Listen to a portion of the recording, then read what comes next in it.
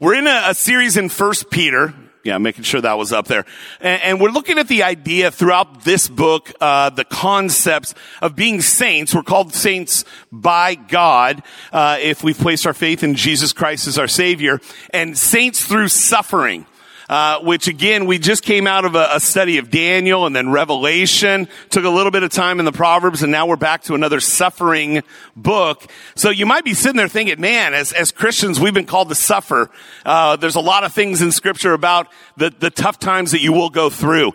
But the beauty of it and what we'll continue to see here in 1 Peter, but then also that we saw in Daniel and in the book of Revelation is God loves you. He chose you. He called you. He calls you his own, and he will be with you. So no matter what the world is throwing at you, even this week, whether it's for your faith or not, know that God is with you all along the way. And so we're going to dive in today, and we're going to be in 1 Peter chapter 2. Verses 11 to 17. Now, before you get too excited about it only being 6 verses, short section, right? Maybe a shorter sermon. A lot of people preach verses 11 and 12 on their own. So it could stand alone. And I'm going to attempt to attack those couple of verses, and then a few verses afterwards. And the title we gave this one was Yes, Your Honor. I wasn't supposed to have flown that in yet, but it came in when I put that there. And I was going to tell a little story about, I got a speeding ticket in Lakewood, and I had to go in. I was going to try to get a deferment because I'm actually a pretty good driver and I didn't want it on my record. And I found myself giving the judge the reverence that I think he deserves, right? He's up there and he's doing his job. And so I found myself saying, yes, Your Honor, quite a bit.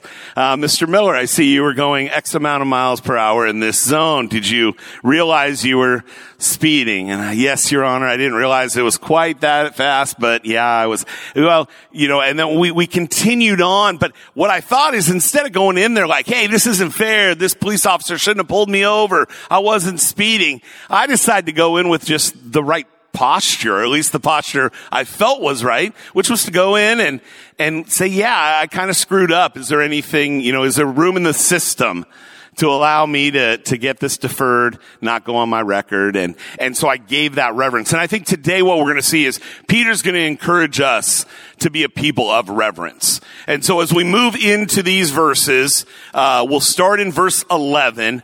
And if you have your Bibles with you, I want to invite you to open up your Bible so you can take notes right in there, maybe circle or highlight things. If you don't have a copy of God's Word and you want one, we have some copies of the Bible on that back table. You can even get up now if you want to. Go back and grab one, not only to use today, but you can take that home with you, make it your own. So we will have the words up here. There's great phone apps, but man, it's sure nice having a paper copy of God's Word where you can write down some things. So I want to encourage you to do that. We'll start in verse 11 and read through some of this before we dive in and see what Peter's saying to us. Beloved, I urge you as sojourners and exiles to abstain from the passions of the flesh, which wage war against your soul. Keep your conduct among the Gentiles honorable, so when they speak against you as evildoers, they may see your good deeds and glorify God on the day of visitation. What we see here is Peter using the word beloved, again, a term of family. And we've seen that throughout these first chapter and a half, almost 2 chapters, that he's talked a lot about the concept, the idea that you are in God's family. And so when you're living, even though you're dispersed, you're not in Jerusalem, you're God's people, but you're dispersed, you're still part of this family, and that's very important. And I say that's completely applicable to you and I today. If you have placed your faith in Jesus Christ and you are one of God's children, you're a daughter or son of the Creator God, you have been called beloved. God loves you. He loved you enough to send his only son to this earth to die for you on a cross. He loves you and he calls you beloved. And so Peter here is appealing again to the familial side, right? And so some of us have great families and we go, yeah, this is really, really cool. that God considers us family and we have a great relationship maybe with our parents or grandparents or our kids. And this is really awesome. Now, some of you come from families that maybe aren't as good and you're sitting there going, well, to me, this doesn't sound like a great thing. Like, I'm not sure about family. I've had a tough time with my own family. I might even be sitting next to somebody I'm having a tough time with, right? Well, this is the perfect family. Being a part of this family allows your family to get better because you become more like Jesus Christ. You're going to change the way that you think about and treat those in your life, especially your family, even when they don't deserve it. And so there's a lot of important stuff to realize here as we're looking at the concept and the idea of family. Now, this is a spiritual family. Obviously, we're not going to the courthouse. We're not changing, our names so that we all have the same last name, right? I mean, we're part of God's family. So even though I think it's just as important, if not even more so in some ways, this is a spiritual family in a spiritual house. If you were here last week, I know Pastor Dave talked about that. The living stones, right? Being built on the living stone. Remember Jesus Christ being that cornerstone. And so it's so important to understand that and realize that right off the get-go as we get into this chapter. So you are loved by God. And as you hear these words penned by Peter for us through the Holy Spirit's inspiration today, we want to keep that in mind. So you're loved by God. He wants the best for you, and he's going to deliver a hard word. And that's what we just read there, right? When it's necessary, he is going to deliver a hard word. That's God, right? Through the Holy Spirit's inspiration of Peter, just like a loving parent disciplines his or her child. The same can be said about God. God disciplines those whom he loves. Parents, if you love your children, you need to discipline them and raise them so that they understand what is right and what is wrong and why.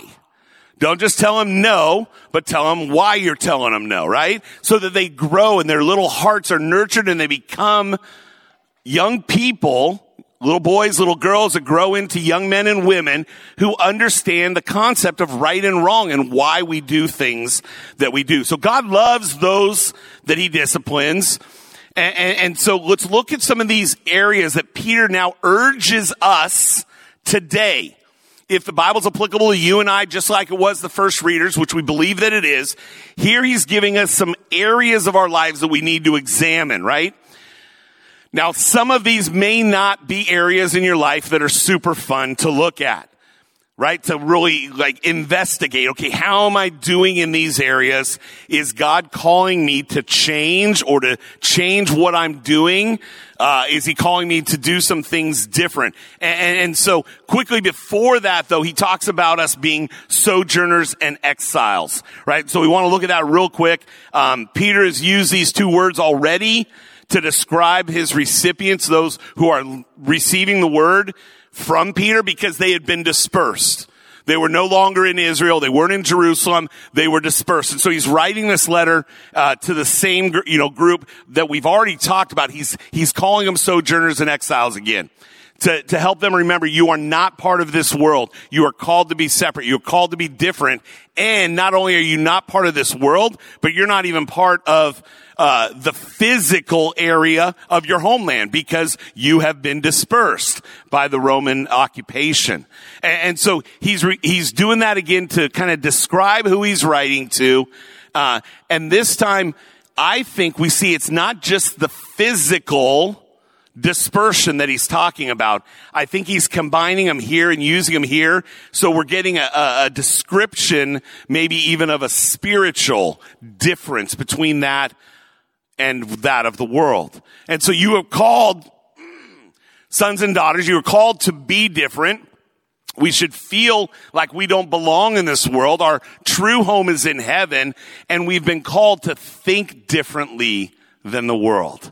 And that's what Peter here is trying to explain to him. So these literal sojourners and exiled people, these refugees in a foreign land, Peter's also pointing out your mindset needs to be different than those around you. And so because of that, because your true home is in heaven, right? Like us, if we're honest with ourselves, our true home, our destination is heaven. We are no longer citizens of this earth. We are citizens of heaven. And so that's going to cause us to think differently about some things. These things we believe are going on, should be foreign to those whose citizenship is in heaven. This is what the world does, and we're called to be something different. The things that we value as Christians are not the same as what is valued by the world.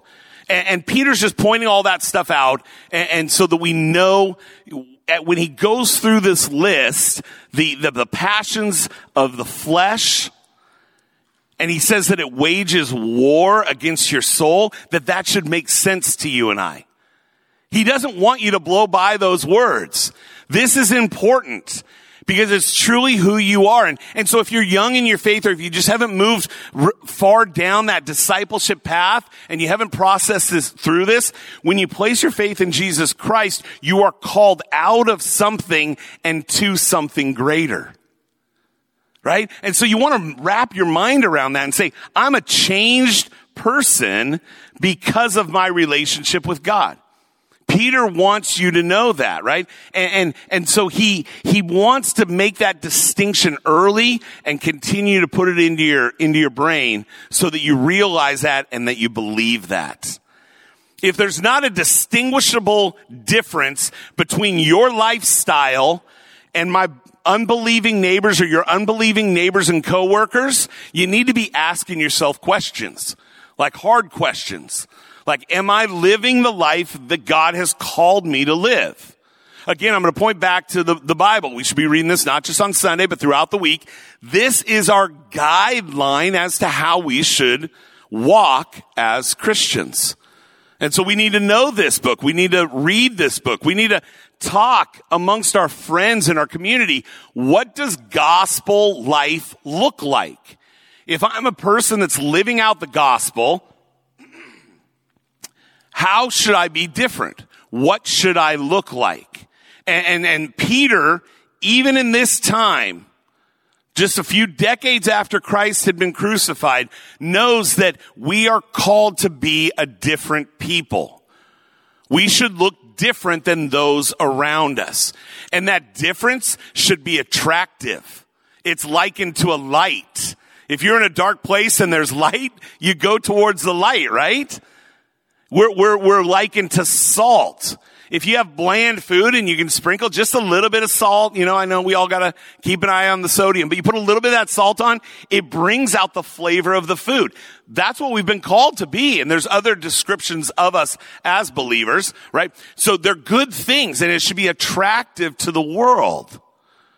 We're not called to be, those that are just always pointing fingers and blaming everybody else, but we're called to be an attractive people that the people come up to us and they want to know what's different about us as we live out the gospel in our lives. So that's what Peter's trying to get to here. He knows there's suffering going on, but he is still going to bring the hard word that you are called to abstain from the passions of your flesh, right? We want to move on in our gospel life and get away from the way that we used to live. So Peter's goal in this section is to provide us with a little bit of critical instruction.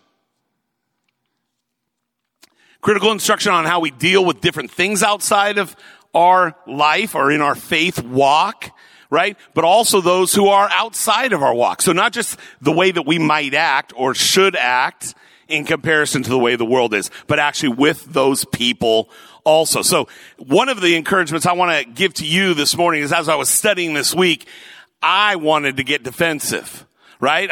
Because the next section he's going to go into, he's going to be talking about people, right? And I wanted to say, well, this is why I think this way, or this is why I'm tempted to act out this way. And it's for these good reasons. And yet Peter is going to say, hey, we need to look at this. I want to bring a hard word because we want you to abstain from the passions of the flesh, which wage war against your soul, but also be ready to engage with those who have not yet followed Jesus Christ, who have not yet followed the way. And so the war between our flesh and our soul, it can be frustrating.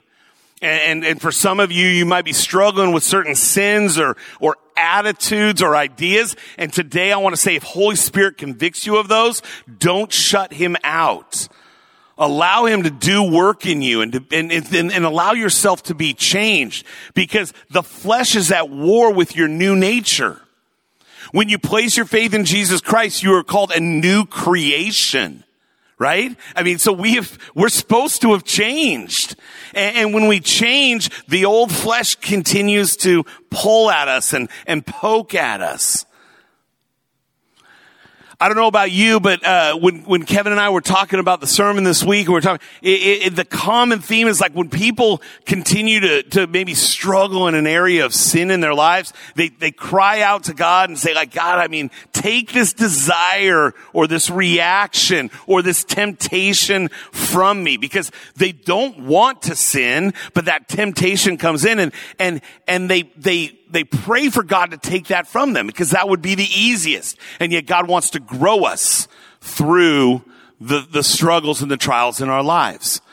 There are things that still appeal to me as a person, as a human, yet I know that they're not God's way, that they're sin, that they're wrong. When somebody cuts me off in traffic and I want to respond in a way that's ungodly, right? And we might joke and laugh about that, but those attitudes, that thought about that person, if it's sinful, it needs to not happen. I've been called to be changed, right? And so there are things that are gonna be right there that I'm gonna be tempted to do in my flesh, but my soul should be waging war against it. That part of me that says, no, I'm changed and I want to be different. Right? And so there are things that might appeal to you that maybe you need to get further from.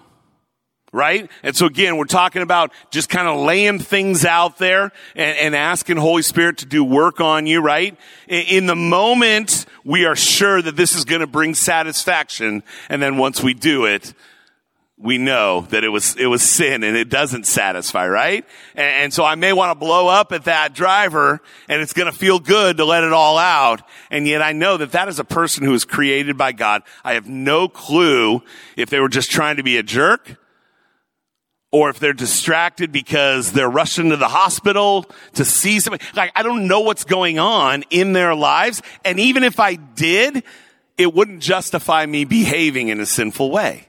And so all those things came into play. And so as Kevin and I were talking about different things that sometimes are those sins that we can't get rid of, whether it's sexual sin or abusing alcohol or the spiteful comeback, right? That you got that quick tongue, right? Or just a little bit of gossip.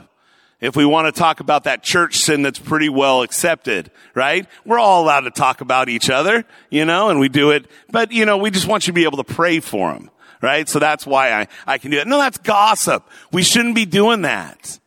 And somehow we think we're going to feel better by doing it. And we might for a moment. And yet sin is fleeting and it never satisfies. Right? You're either left feeling disgusted and wishing you hadn't done it, or you're left wanting more if you're not in check, if your soul is not in check. And so that's why Peter says this is a battle. This is a fight. This is a war. The flesh, the old Mark, is waging war against my soul, my new creation, who I am in Christ. And you can't know who you are in Christ unless you know who you are in Christ. So get into God's word. Go to prayer time with the ladies and talk about it. Read books. Have conversations with your spouse, with your friends. Know who you are. It says, as a sojourner in exile, a citizen of heaven, a new creation, we got to fight the battle for holiness. God has called us to wage war against the world. Those temporary pleasures leave you wanting every single time if you're walking with Christ. They never satisfy. God satisfies. He's given us everything that we need to live a life of holiness. We just have to strive after it and work after it. Right? And that's where we need to be. Sin needs to disgust us. I'll sit up in front of you today and say, I still sin, but my response to that sin needs to be appropriate. If I'm striving for holiness by the grace of God, the power of the Holy Spirit inside of me, I need to be running from sin. And if I make a mistake and I sin, I know it because I'm allowing Holy Spirit to convict me of it. So if Holy Spirit's convicting you of sin this morning, don't push. Don't fight. Allow him to bring that to light and take care of that and church that. This is so important. That's why I spent so much time on it. We're going to continue on here. The second half will go a lot quicker. But he says, keep your conduct among the Gentiles honorable. Well, if you're living for Christ, those who are not living for Christ, right? That don't follow God or his plan for them, right? We are called to keep our conduct honorable, right? There are watchful eyes on you and I. If you're willing to say at your workplace or in your neighborhood, I'm a Christian, those who are not Christians, those who don't go to church, those who don't believe in God are watching you. How is this person different from me? And the way you respond, the way you act, the way you walk forward can either attract them towards God or it can push them away. And we need to know that. What does a non-believer see when they look at Mark Miller? Right? Is it attractive? Even if they don't agree with me, even if I've had conversations, and sometimes conversation after conversation after conversation with friends, and they don't accept God, the idea of Jesus Christ and his salvation or heaven or any of those things, am I still attractive enough to be their friend? Right? Again, I know it's a crazy idea that we actually should be able to live disagreeing on some things, right? But I have a lot of friends who are not believers. But every time I get together with them, every time I engage with them, I have an opportunity to shine Christ's light on them. And then I have the battle of not allowing myself to be conformed to what they do, say, or believe, but to shine my light in an appropriate way so that they are attracted to that, right? And they see what we're all about. What does our lives, our reactions, our actions tell them about the gospel? That's what I want to live like every day. I want to ask myself, is the manner that I'm moving forward bringing, shining a good light on the gospel of Jesus Christ? Right? Do people look at me and say, that Mark Miller, he's an all right guy? And then I have an opportunity at that point potentially to tell them what makes me quote unquote all right in their eyes. Like, what is these things that are honorable that you see in me, and how can I then reflect that back to God the Father? Because that's got to be the goal. It's not because I'm doing anything great. Peter, he's not done here. He really ups the ante by saying we got to be honorable. So Kevin and I were like, what does honorable mean? What is Peter trying to get across here? So we started talking about this. We were looking up some definitions, and these are some of the things that kind of popped up when we were talking about the word honorable. Beautiful, praiseworthy, pleasing to look upon, excellent, admirable, even comforting to observe. And at first you might want to shy away from those and say, man, no, that's not me. But you should live a life that is this way. This is what you've been called to do. Again, proper praise means saying it's by the grace of God that I'm a good friend. So if somebody praises you for being a good friend, you get to talk about your relationship with Jesus Christ. That's what this means, right? And we can go through each one of those. If you live a life that's pleasing to look upon, again, there's nothing wrong with that. God's called you to walk in a certain way. You've allowed Holy Spirit to do the hard work. You're living a good life and people like to hang out with you. Praise God, right? Your life is pleasing to look at. I like to hang out with you. Now you have an opportunity to say, this is because Jesus Christ lives in me.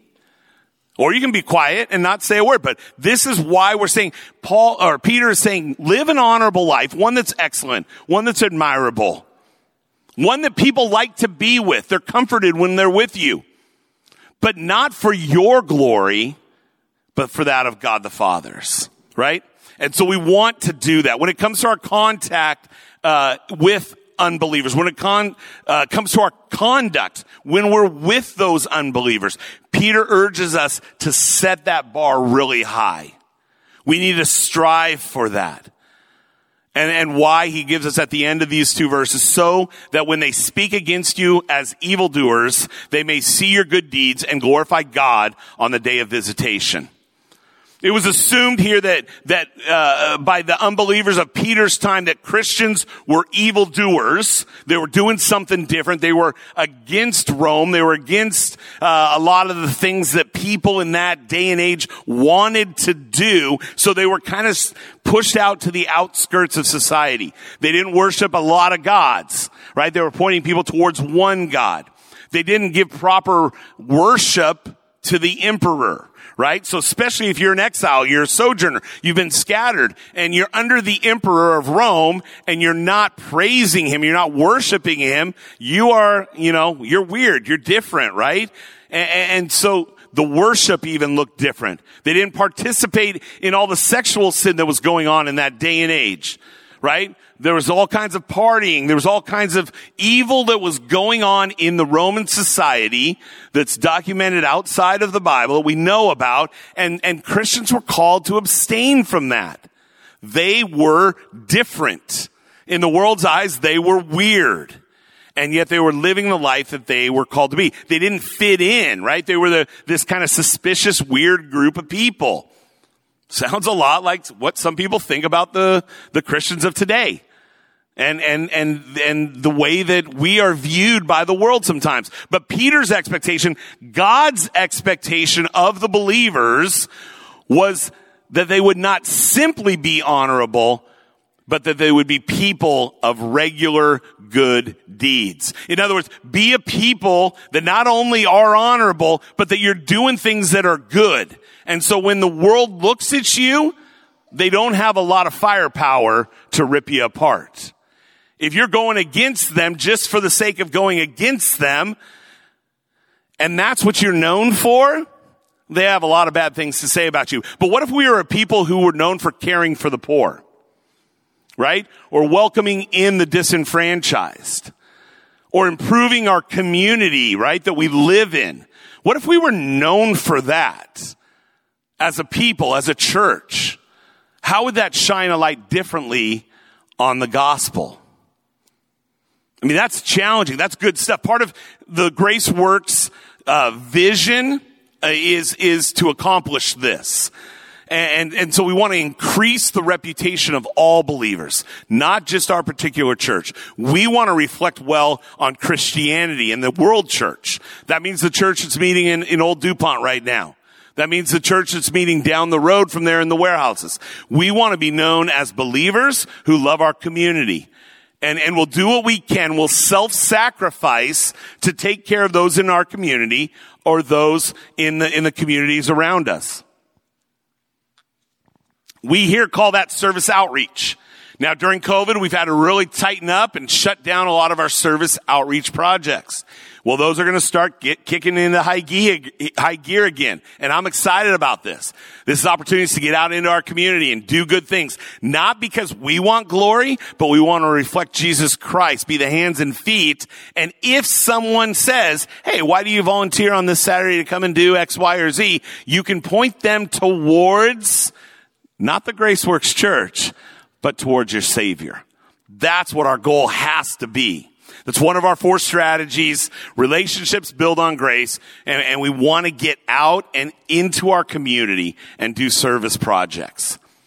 Here at Chloe Clark, they classify us as a user group, right? We pay rent to be here.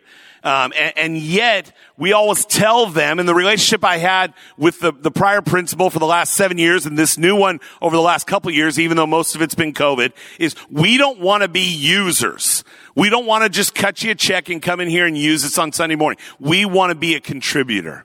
How can we help out Chloe Clark? How can we help out what you already have going on here? Our desire is to make the community that we live in a better place because we are here. Right? And so we partner with the city of DuPont. We might party with them too, but we partner with the city of DuPont. Down at our other campus, we partner with the city of Lacey. We'll even go outside of that. And if we have enough people that are motivated on any given work weekend, we'll partner with the city of Olympia or Tumwater, wherever it might be. The Boys and Girls Club, Safer Place, a ministry for battered women and their children. Kakua, who is, it's a home for the disabled down in Lacey. We help them out with meals around the holidays and gifts. There's just so many things that we're able to do if we think about our community and outside this wall. And again, it's to bring honor to God's name, right? And so that's what we are, or that's what we desire to be as a church. And as we look at our lives, we have to say, hey, my everyday life, does it point towards a good involvement with the gospel, right? Gospel work that points people towards Jesus' name. We want to testify to the living God. When we do these things, we can lead others to Jesus Christ, maintain a good reputation, even with people who wouldn't normally agree with us, who would even look for reasons to oppose us. If you're doing things that are good in the community, it's going to be harder for them to have things to say about you. But if you're a user and all you're doing is trying to take care of yourself and you complain all the time, and then you say, hey, but I go to the Graceworks Church, and you're all about yourself, that's not bringing a positive light. And again, I'm not worried about the Graceworks Church. My concern is what kind of damage can we possibly do to the name of our Heavenly Father? The gospel of Jesus Christ, the good news, right? That's what we got to be concerned with. So, I've heard a lot of stories about how difficult the culture is becoming, right? Many of us are tempted, if not doing it, and we're looking at the politics of the day. We're disgusted with what we see. We're frustrated, right? Other people are fed up maybe with the worldliness that has crept into the church, blatant disregard for authority, things that are going on in our public schools. And I'm not saying we shouldn't be advocates for good change. Not at all.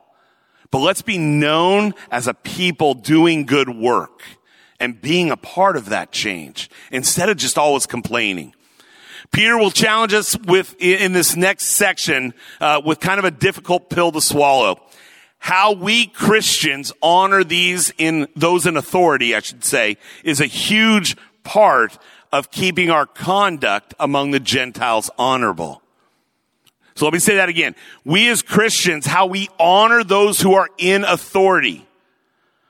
In the Bible, it talks about God placing rulers, kings, emperors, presidents, world leaders into their place of authority, right? So this might be a little bit of a challenge for some of us, right? A little bit of a struggle to understand, to allow that to be truth, and apply that to our lives here today. So our conduct among the Gentiles needs to be honorable. Let's pop into these next couple of verses, and see what it has to say. Be subject for the Lord's sake to every human institution, whether it be the emperor as supreme or to governors as sent by him to punish those who do evil and to praise those who do good. For this is the will of God, that by doing good you should put to silence the ignorance of foolish people.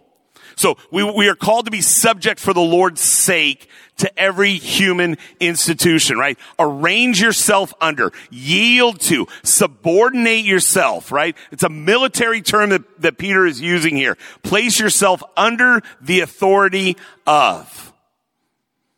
Now, a lot of you out there are soldiers, and we love you for that, and we appreciate you for that, and you understand this a lot better. Even with your frustrations, maybe with your commanders or whatever, you understand this a lot better than we do, right? Because we don't want to subject ourselves or subordinate ourselves to anything. But you understand how important that is, and that's what Peter is calling us to do. That is the definition of what he is writing here, right? You might not like to take orders, but orders are orders, right? And there is a hierarchy in place that must be followed. And why do we need to do that? Because Peter said so? No, because it's the Lord's sake. This is God's will, right? You might say, but I don't want to. This current president doesn't represent me, or the last president doesn't represent me. Whichever side you're sitting on, right? That's not what Peter says. Hey, if you don't like them, don't worry about it. You don't need to respect them or honor them. No. How about they oppose me? They oppose my beliefs, right? The governor, the mayor, whoever it might be. They're different than me. No. We are still called to live a certain way. What God hears at this point, if you're arguing with God, is I, me, my, right? I mean my. Like, this is me. It's all about me. It's important to me. And God's saying, no, it's not. Did you notice the title that Peter uses here for God? He says Lord, right? Master, ultimate king, big boss. This is it. This is the guy that we're acknowledging is who we look to. And our attitude towards the Lord needs to be that he is Lord. He is in charge. For his sake, we subject ourselves to every human institution. It has nothing to do with whether they are right or wrong. Nothing to do with their worthiness. Nothing to do with their policies. Nothing to do with the type of government that is in place. Because look what Peter writes here. Whether it be to the emperors as supreme or to governors as sent by him to punish those who do evil and to praise those who do good. Peter wants you and I to know that this is all human institutions.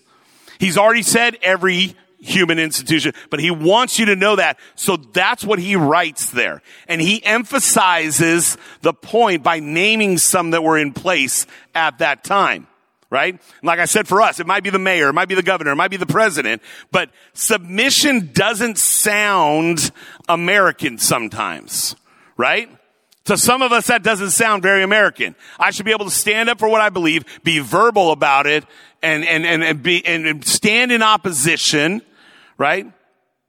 And yet God is calling us to subject ourselves. How can we submit to someone who is evil? That is a valid question. But if you realize what Peter is writing here, right? It's a valid question, but it's one you're going to need to wrestle through. Because look at this. The Roman Empire was being ruled right now by Nero. And we do have some kids in here, so I ain't going to go into a lot of details. But Nero, what he did to Christians is almost unspeakable, right? And if you don't know about it, Google it this afternoon, right? I could go into the details that I've put here, and I'm going to choose not to. But he tortured and killed Christians. And Peter, right now, is writing, you need to honor him. God has called you to live lives that your deeds point towards God the Father. According to the church tradition, Nero would kill the apostle Paul, right? And would also kill Peter. Peter penned these words, submit to the emperor, the one who ended up killing him. Peter, who was crucified upside down because he didn't want to be crucified like his Savior. Peter was not involved in a hashtag not my Caesar Facebook club, right? Okay? Now, he didn't know exactly how his life would end, but he knew what he was doing to other Christians. And yet he penned, honor them.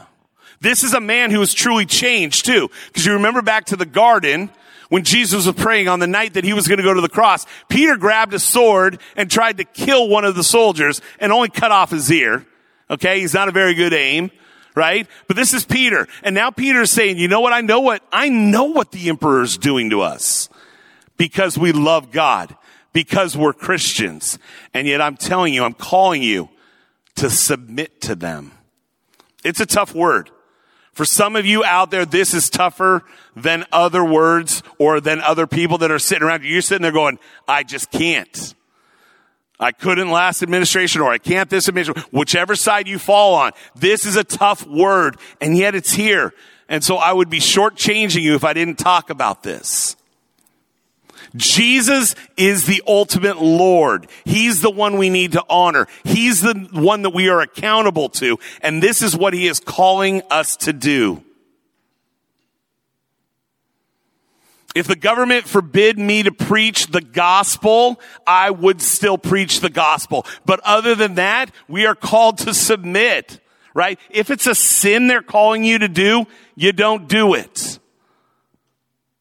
But if it's a policy that causes gas to go up $1 or $2 or $3 a gallon, we need to move forward. We need to get past that. And we need to live gospel lives that reflect positivity onto Christ and not be known for being somebody that's complaining all the time. The government's not going to require us very often to commit a personal sin. Obviously, if they do, we need to stand up to that. Respect, honor, be subjected to. Why? Verse 15, for this is the will of God, that by doing good you should put silence to the ignorance of foolish people. This is the will of God. Brothers and sisters in Christ, this isn't my thoughts. This isn't my ideas. This is the will of God. We need to look at our lives. We need to inspect our lives. We need to ask Holy Spirit to do some work in our lives. Have I personally shown honor or hatred towards governing authorities if I disagree with them? That's a question I need to ask myself. And in light of this, if all scripture is God-breathed and profitable for teaching, correcting, and training in righteousness so that I can become the man of God that I've been called to be, I need to consider this. I need to make changes in my own life.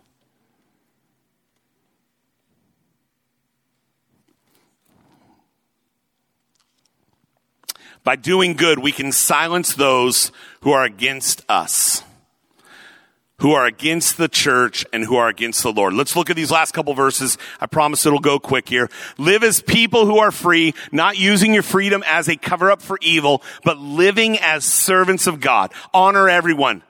Love the brotherhood. Fear God. Honor the emperor.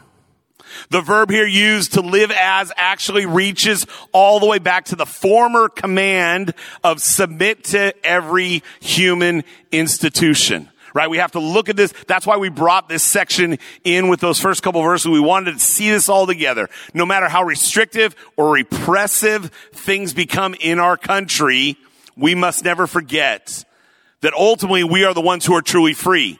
And no matter how constricting our government might feel to us or how bad things might get around us, we are exiles and sojourners. We are not of this world any longer. We've been freed, right? We've been freed from the eternal penalty of sin. We've been freed from the bondage of sin, from Satan and our own self that would take us towards that. And that's why Peter is saying, no, war against the passions of your flesh and become the men and women that God has called you to be. We have the freedom to do what's right, a freedom to love and to serve. We are called to be servants of God.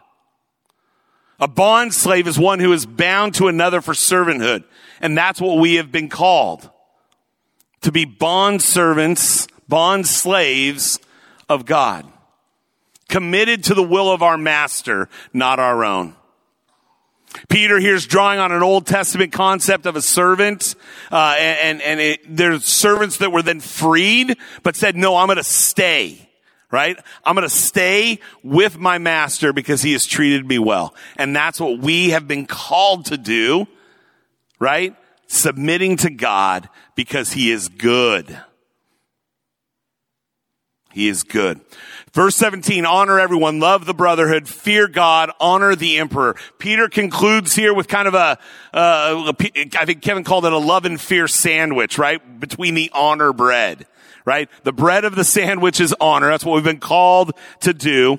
Everyone, even the emperor, right? Rome was crushing Israel at this time when it was written.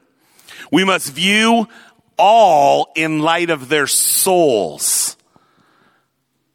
God wants all to come to a salvation experience with Jesus Christ. Every soul is valuable to God, and God wants every soul to repent. Hatred has no place in the kingdom of God. We are called to honor everyone. The meat and the cheese of this sandwich, the love for the brotherhood and a fear of the Lord, those are things that we've spent time with over the last couple of weeks talking about. A genuine love for our brothers and sisters in Christ, right, is something that I pray for. I pray for you that you will have that same. It's something that we should be striving for, feel stretched even. And fearing God, He is Lord. We need to respect His power and believe in His love, right? The love that He has for you and I, because that is changing, life-changing, because He is a loving Father. What a way to conclude here in Peter's summary of words. And I can't wait to get into next week. But those words that are going to kind of sit in the back of my mind the rest of this next week as I get ready for next week. Honor everyone. Love the brotherhood. Fear God. Honor the emperor. We need to come to the Lord humbly and ready for His correction. That was my prayer for you building up to this morning. Soften our hearts.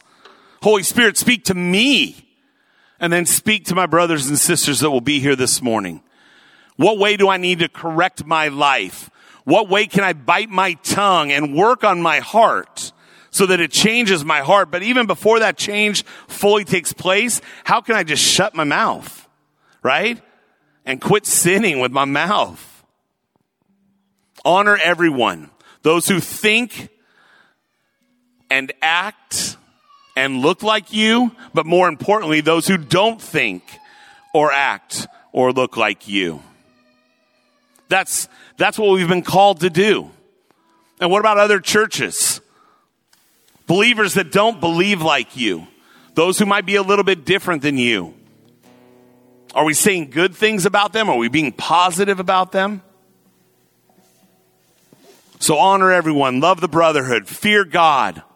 Hold on and walk with a proper understanding of who God is and what He looks like in your life.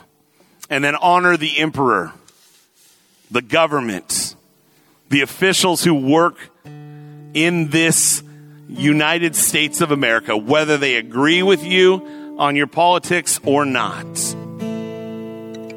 The tough thing is to honor those who don't hold to your same beliefs.